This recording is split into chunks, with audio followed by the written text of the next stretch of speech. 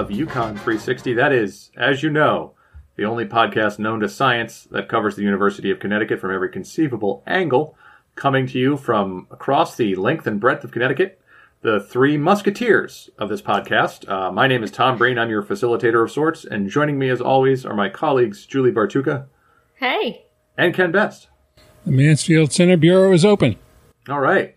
We hope that as you're listening to this, you're doing well. We're recording this ahead of the 4th of July weekend. You'll be hearing it after the 4th of July weekend, so we hope your holiday was a good one.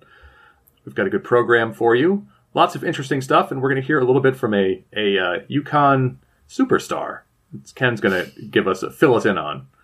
Ken, what's the haps on that, as the kids say? Well, the basketball coaches had Zoom conferences yesterday because they're now getting ready with their players. The men's team is starting to arrive. The women's team will not arrive for another couple of weeks, but Geno Auriemma was his usual entertaining self, talking about lots of different subjects. He did address the difficulty of trying to get everybody back to campus. He's got 3 players who are from other countries, and there are restrictions on who can come in. There's 1 player for the men's team who is from Canada, and he's going to have to wait as well because there are guidelines on who can come in as a student and whether they have to be enrolled in an actual class that's in person as opposed to an online class. And he told the reporters, and it was reported widely, that our congressional delegation in Washington is trying to assist generally on all international students because that's an issue for most colleges and universities. And so that's all being done. Also, Geno and some of our former players, our alumna, Maya Moore chiefly, Tiffany Hayes and Renee Montgomery as well, have been doing social justice work and are going to be taking the season off, as Maya has done for the last 2 years, to work on things that are very important, and they're putting basketball behind. And Geno, in his comments to the reporters, said he was very proud of the fact that they learned some of those ideas here, but they also had them ingrained in themselves, and they just had to come out a little bit later than when they were in school, because as students, you're a little uncertain as to what you can do. But now that they have been professionals for a number of years, they are making things happen, and they are making a big difference in the world. You mentioned all of the greater things happening in society right now. What kinds of feelings do you get when you see your players, current and former, sort of being at the forefront when it comes to issues like social justice, equality? What does that make you feel? I've said in recent weeks that if you're a passionate individual, that doesn't go away, and that probably doesn't just lend itself to your sport. So our players are very passionate individuals. That's why they were able to accomplish the things they accomplished when they were here. And that's why they were able to be as good as they are at any level. And there's more to them than just being a basketball player. I mean, if there's one thing that I'm really proud of, is that when kids come to school here, it's not, people think you win all the time and must be basketball 24 hours a day. No, it's not like that here. We're proud that our kids grew up while they were here. They learned how to fight for things. They learned how to stand up for what they believed in. And, they were allowed to have a voice when they were here. Even though, college kids a lot of times, and rightly so, they're afraid to use their voice. One, they're too young to understand what the voice should sound like. But when they get a little bit older and they experience a few more things, their voice is loud and clear. And I'm proud of them that they're willing to put their actions where their mouths are. Couldn't be more proud. But I'm not surprised. I'm not surprised at all at the reaction by my players. And like I said in my statement too, you don't all have to agree. No, that's the part that I think is important here. You don't all have to agree, but you have to agree to listen. You have to agree to pay attention. You have to agree to be informed. And then you get a right to make your own decision, whatever that is. That's what I've always tried to tell my players from the beginning. Learn and pay attention and be informed and know what you're talking about. And they've all done that. I'm not surprised, not one bit. And then Geno, at the and was asked how he was doing, and he said his golf game is not as what it should be, and he's getting a peak of retirement. He doesn't really like it. And then he was asked, well, how's your wife handling all this with you? And this is what he said. Hey, look, this is the longest time I've been in one place in my life, right? I've been in Connecticut since the middle of March. How's Kathy handling that? I don't know. I haven't talked to her since April, so I think she's handling it pretty good. The Maya Moore story is incredible. If you haven't read it, she worked very hard to get somebody out of prison who was, I think he was sentenced to 50 years when he was a teenager, and he is now 40, and there was no evidence tying him to the crime that he was put in jail for. So in part, her work helped release him, which is incredible. It's a great story. And, a testament to what UConn seeks to do with student athletes, right? Like, it's not just about playing on the court, it's also being a fully formed citizen. UConn Magazine last issue had a fantastic feature on all the different kinds of work that former women's basketball players are doing on and off the court. And yesterday's press conference was notable because we are now in the Big East, you guys. Woo! We're back. We're back. Technically, we never left. The Big East left us. The Big East left us, yeah. I saw that. We are once again in the Big East, which is good. Good to be back. Looking forward to rekindling some old rivalries. People are very excited about that. Season tickets have been selling very well. Despite the uncertainty. Yeah, who knows if we'll be able to play basketball in front of audiences this fall. But, I consider it a gesture of good faith on the part of exactly. And I think they've made it clear that people will get refunds if they can't go to the game. So you're not losing anything by buying your tickets. Yeah. Yeah, I'm actually very disappointed because obviously I've been a UConn fan for a long time, but I'm not a big sports fan. So I'm kind of a casual fan, and when I was a student, obviously went to games, but last year I went to a lot of games and I got really into it, and so this year I would have hoped to continue that, so we'll see what happens, but bad timing. Yes. Well, we're all we're all making Only it up as we for go me. along. Yeah. That perhaps is the worst thing that's happened in 2020 so far. Oh God! All right. Anyway, let's stay with Julie because you have a story for us. I have a really fun story. So we've been talking a lot about kind of some of the silver linings that we've seen during the pandemic. Obviously a lot of really rough stuff going on throughout all of this, but there's been excellent research being done at the university. A lot of people here and elsewhere stepping up to help the community.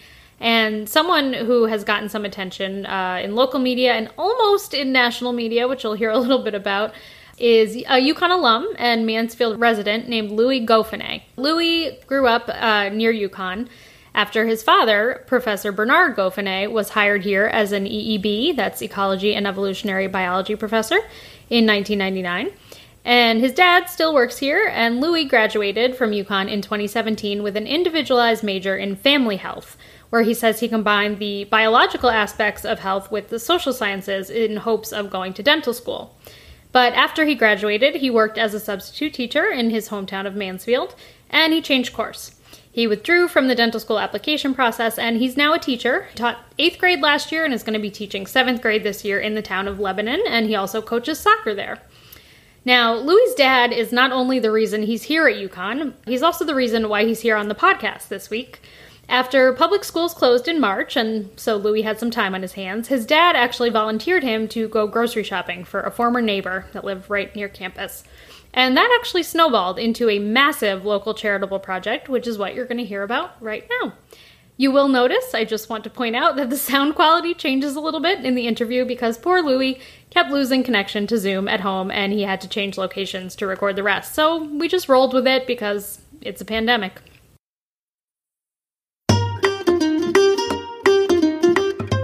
After Louis Goffinet's father volunteered him to go grocery shopping for former neighbors who did not want to go shopping during the pandemic due to their health conditions, Louis posted to Facebook offering his services to others. So I had done probably a dozen or so trips for seniors, so people who could certainly afford their groceries but didn't want to go grocery shop themselves. And then I was contacted by this one family who couldn't afford grocery shopping fees. And part of me wanted to just buy their groceries and let that be my good deed for a quarantine and maybe get some good karma out of it. And we set up a delivery day for a few days after their request. So I had a few days to think about it. And then that night, I actually set up a fundraiser on Facebook in our local community Facebook group and figured maybe I can get a few neighbors or family friends behind this and have basically crowdsource this one family's groceries. And by the end of that night, we had more than enough for a grocery run. And within a few days, we hit $1,000. In about 10 weeks, the Neighbors Grocery Relief effort has collected nearly $40,000 through the Facebook fundraiser and outside donations. The generosity was catching. Right around the 1 week mark, I was pretty surprised. We had passed the $1,000 mark. We were close to the $5,000 mark, and we ended up getting two $1,000 donations on the same day. One from the family who owns the local Domino's location in stores, and one from a downtown stores business called NICABM. And both of them sent $1,000 donations on the same day, which was pretty shocking. And that really helped to motivate, I guess, other businesses in town to get on board. So that sort of opened the door for some restaurants to donate food, other businesses to donate time and money. So that was really cool. So it became pretty quickly much more than just individual donors, but also involving local businesses. The first weekend of the fundraiser, a family friend of mine who is a partner at Eastern Insurance in Mansfield, he wanted to buy dinner for the families we had already bought groceries for. So he bought many pizzas from a Willimantic pizzeria, and we went around and delivered those, and that was awesome. And after I publicized that, the owner of the Domino's in stores reached out and said that he wanted to keep that going and said that he would donate as many pizzas as we could deliver. So it started with, I think, 15 families all getting 2 pizzas, and we kept it up almost every weekend. And it ended up with many, many pizzas being delivered, all for free, thanks to the Domino's in stores, which was awesome. After several solo grocery trips, a mother and daughter duo joined Louie's team. Actually, a girl I used to babysit for and her mom. I've known them for about, I want to say 8 or 9 years now. And we've always kept in contact. I've babysat here and there. But the daughter reached out on Facebook as soon as she saw the fundraiser and just asked how she could be a part of it, just wanting to donate her time. She's too young to drive, but wanted to get involved. So I invited her with the mom's permission to join me on a shopping trip, and we delivered to a family in town, and she was hooked. And she talked her mom into joining us. So we've been a team of 3 through the majority of the process, which makes things a lot easier for me. There's a camaraderie aspect to it of not doing it alone and having people to bounce ideas off of. But it's also really nice to see the youth want to get involved in something like this. And certainly neither of them are getting anything out of it. And this high school freshman is already having enough of a hard time with distance learning during the school year and now is devoting a lot of her spare time to helping other people out. So I thought that was really, really exciting, and I definitely wanted to encourage that. As of late June, the team had made 130 trips for food. About 90% of the families are from stores in Mansfield, and about 10% are from Windham, Chaplin, and Ashford, according to Louie. Half the battle is to get the money. The other half is to find people who need the money. So I reached out early on to the town of Mansfield's Human Services Department, which includes the Youth Services Department too, figuring that those would probably be people who have a good finger on the pulse as to who's in need in the town. I also reached out to the middle school and elementary school administration and psychologists and social worker, just let them know what was available if they had people that they could send my way. And that actually was pretty fruitful, and we got a lot of referrals from the town directly. As far as individuals, I set up an online request form where people can just go to this link, detail how many adults, how many kids, the kids' favorite cereals, the kids' favorite snacks, and then just a brief question as to what kind of need they're in, whether they were temporarily laid off for the crisis or if they've permanently lost their job or if there are bigger problems at play. Louie drew from his family health degree, anticipating needs above and beyond this week's groceries, down to making sure kids had a special treat during an uncertain time. That was a little bit of foresight, realizing that the hype, in a sense, would die down. We've gone about 2.5 weeks with only a couple $100 in donations, so it feels like we're finally tapering off, but there are certainly still requests that we haven't been able to fill. So just by asking a bit more about what kind of need they're in, I can sort of point them in the right direction of a local food pantry or the human services department, or if there are other organizations that might be able to help based on what kind of need they're in. I was pretty intentional from the beginning about doing more than just covering the essentials. So like I mentioned, I asked for the children's favorite cereals and snacks, just knowing that this is an easy way to get the parents a win by having Cheez-Its or Fruit Loops show up at home when the kids might not necessarily love other cereals.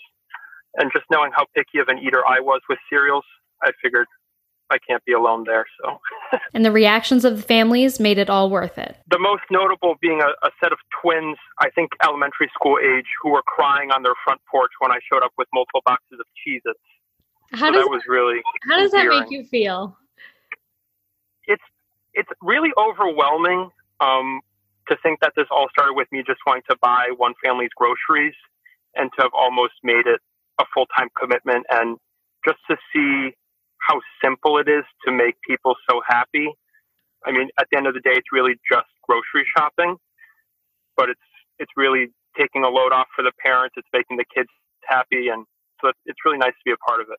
The media attention the project received was the cherry on top and allowed the fundraiser to stay strong for so many weeks. The Ellen Show reached out, I think, within the first 10 days of the fundraiser, and I had a total of 4 calls with scouts or producers. I'm not sure their exact role. So I had 4 different Zoom meetings over the course of a week and a half, and it ended up falling through, which was pretty disappointing. I mean, everyone's a big fan of Ellen, and I think that's the end goal for anyone who's getting some sort of publicity. But I had a similar experience with Good Morning America, who reached out a few times, and it didn't end up working out. So, but we have gotten a lot of local coverage, which is exciting. And no hey, you're on the Yukon 360 podcast, which you've never even heard of. So you're making it. Right. My students think it's funny because I was never one to join in on the TikTok dances or Snapchat or anything like that. I'm not one who's big on social media. So to get all this publicity was a little bizarre, and it felt like I was really just doing what anyone would be doing if they had time to spare and the resources of this community available. So it doesn't feel like I'm a hero, and I know that's cliche to say, but I welcome the publicity only because it's really helping get more donations and get more awareness of this fundraiser out. So I'm excited to keep the publicity going. Since the Facebook fundraiser will reach its time limit on July 13th, and since he plans to be back in the classroom in the fall, Louis has been using his platform to point people toward other local causes. So it's nice to be able to help in a different way now, mainly by raising awareness of other ways that people can get involved and help. It all started with me knowing that people in Mansfield are pretty good at looking out for each other. And I had very few doubts that my fundraiser to raise one family's worth of donations would succeed. I was just shocked that it happened before I even went to sleep that night. It's been really motivating and reassuring to know that people in Mansfield are so committed to helping out neighbors. And I think that definition of neighbors has to be pretty broad. I think it's more than just people who live in town with you or who live in your community. I think just the humanistic side of it, seeing that there's other people around you who are less fortunate, really, I think, compels the majority of people around not just Mansfield, but all the neighboring towns. We've had donations from Chicago, from Canada. I think we had a donation from Australia. So to see the reach of it, I think you have to change your definition of neighbors. And I think anyone who wants to help is certainly invited to be part of that definition of what a neighbor is.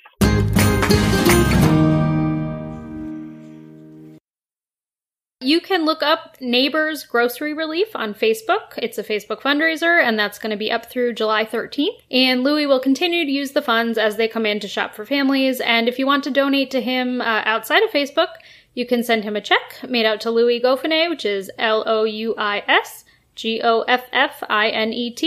And he's at P.O. Box 242, Mansfield Center, Connecticut, 06250. Very nice.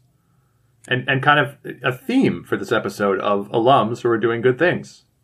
Yeah, that's what we're all about. We produce good people. And Tom, you had just mentioned kind of in our little break that This is also a UConn Magazine story, which is on magazine.uconn.edu that also appeared on today.uconn.edu. So you can read more about Louis over there. And props to Julie for dealing with the technical issues, as we all have to do. Got to go with it. New world. Absolutely. Well, let's talk about the old world, the world before the pandemic. In fact, the world before a lot of things. We've all heard about the UConn Huskies. That's no secret. But what does the term UConn 49ers mean to you? Nothing. Now, is there a gold rush at UConn? You know what? But the gold of knowledge. Perhaps you're thinking of Nick Williams. He was a wide receiver who played his college ball at UConn and was on the San Francisco 49ers squad last year. While that's accurate, that's not what I'm thinking of. We have to go all the way back, not to 1949, confusingly, but to 1947. The 49ers were a student fife and drum corps organized at the Fort Trumbull campus, which was a temporary campus established for the influx of GIs after the war. So they did a lot of fun things at Fort Trumbull, and one thing they decided that would be really fun was to start their own fife and drum corps.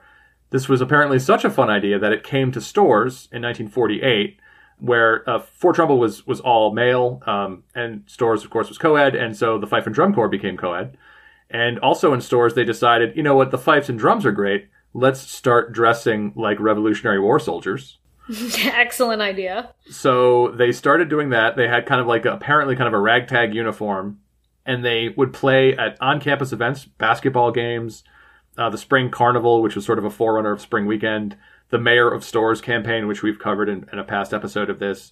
They would also travel to events throughout the state and kind of act as sort of like a goodwill ambassadors for the university. You could, any kind of civic event, you could just ask the 49ers to show up, and a fife and drum corps of students would show up and play your event, whatever it was.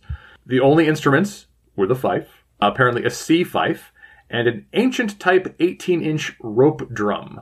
I don't know what that is, but that's what the drums were. Anyone knows what that is? Please tell us. Yes. Did you Google it? And you couldn't find it? I did not Google it because I live in the past where I just look through archives. This is a really well-researced segment. He's just way too busy doing other important things. He's a busy guy. I can't Google drums, okay? Not on the state's time.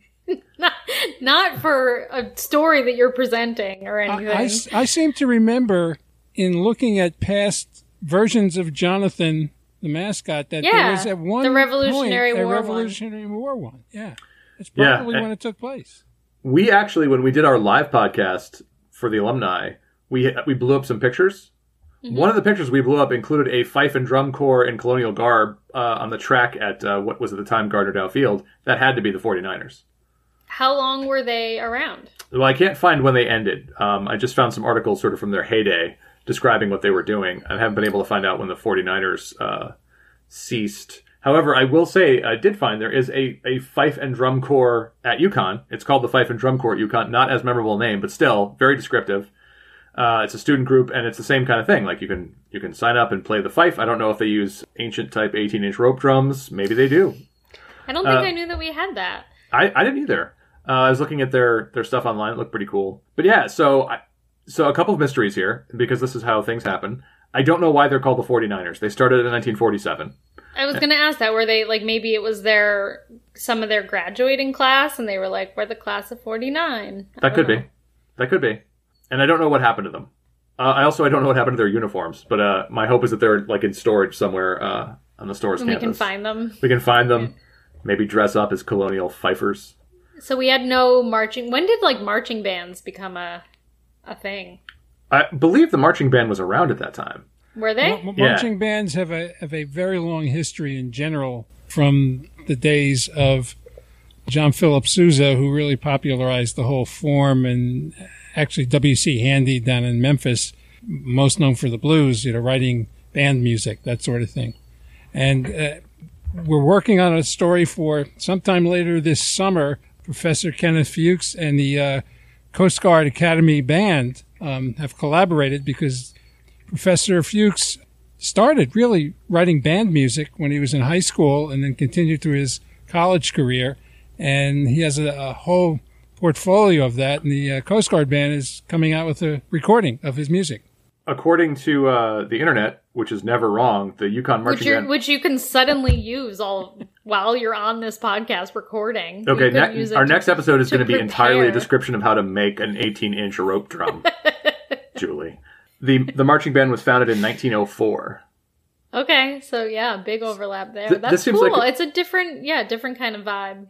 Yeah, I mean, only 2 instruments, and I think this was a smaller group, obviously, and they could show up at smaller things like student election campaigns and stuff. It'd be hard to get the marching band all together for that. Right. That's pretty neat. Well, we'll have to look into what the current group is doing. Yes. Yeah, it'd be interesting to see what they're doing.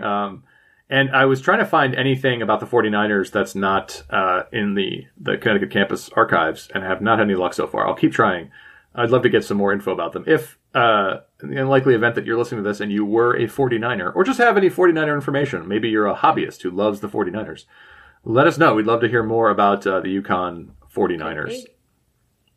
Could be out there. So that's it for this episode. This was a positive one. Thank goodness. Yeah. You know I try to keep us upbeat whenever possible. No doom and gloom this time around. It was all good times. We're all settled into our end times routine and that's right. Feeling good about it. Yeah.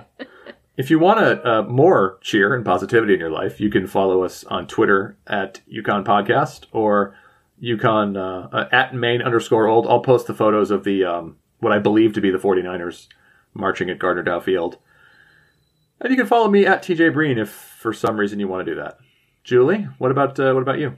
I am at Julie Bartuca, and the UConn Health Journal, which is the publication I edit for UConn Health Research and Clinical Breakthroughs, is out now. We have a big supersized summer issue with a really great section on the COVID response at UConn Health. A really interesting story about re-engineering the hospital for biocontainment. An infectious disease specialist partnered up with some of the facilities folks over at UConn Health to really make sure that we had a contained unit. And it's really neat to see kind of how that was done. Also a feature on some stroke treatment we do and on dental work and a lot of other fun things. So if you go to healthjournal.uconn.edu, you can read the PDF. And if you stay tuned to today.uconn.edu, there will be stories rolling out in the coming weeks. And I know you're all going to today.uconn.edu because it's a good source of information. And in fact, it's set as their homepage. I was just retweeting an old story, not old, 2 months old, I guess, from today.uconn.edu about why the summer months were unlikely to bring a respite in the pandemic, despite people assuming that warm weather would do that. And in fact, the warm weather months, as we know, have not brought a respite in the pandemic, which I guess is more doom and gloom than we had planned for this episode. Ken. Well, it's still positive because UConn was like, hey guys, watch out. I mean, I'm sure other researchers said so too. Nope, just us. By the way, just us. Those researchers were in the New York Times over that too, so that was a big one for us. Okay, so we got that. We were ahead of that. Ken, good job. What's where can people find you? What is your TikTok? Someone's TikTok? clicking. That's the clock. That's the clock I have that runs by a battery.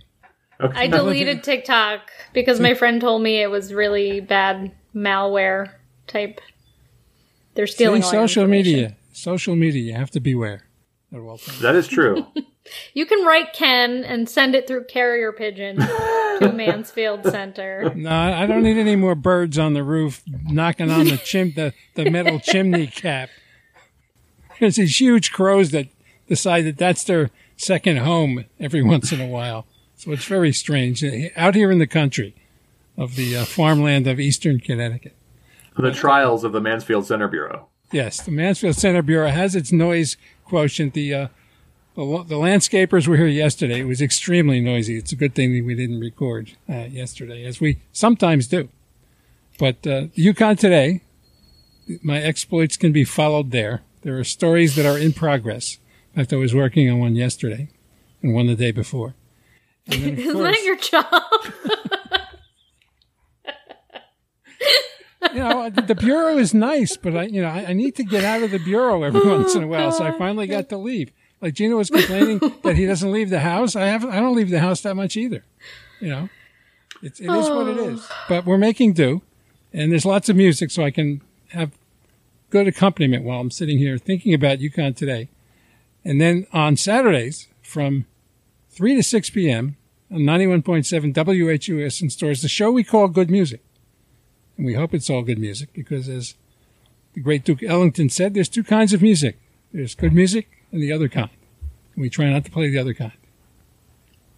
Excellent. All right, everybody. Thank you for listening. And bring your ancient 18-inch rope drums next time, and we'll all have a party here at UConn.